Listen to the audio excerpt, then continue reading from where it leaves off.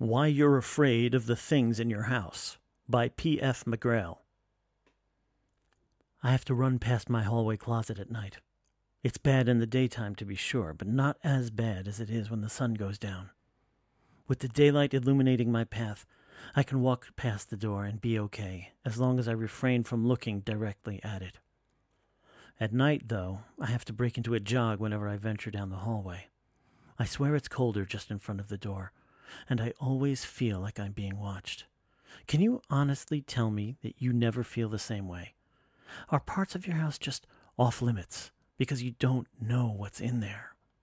Ghosts are real. Don't scoff. Think about it. Ghosts are bodiless entities that find a way to haunt certain places. How can anything with no physical manifestation exist in a particular location? By living in our heads, it's believing that ghosts are real that makes them real. That's all a haunting is. Add in the terrified reactions that we have, and it all comes together. We're haunted by the thing that has possessed our mind and causes us fear. So I run past the haunted hallway closet, and of course I know how silly it actually is. Because I made sure all the bodies were dead before I put them there.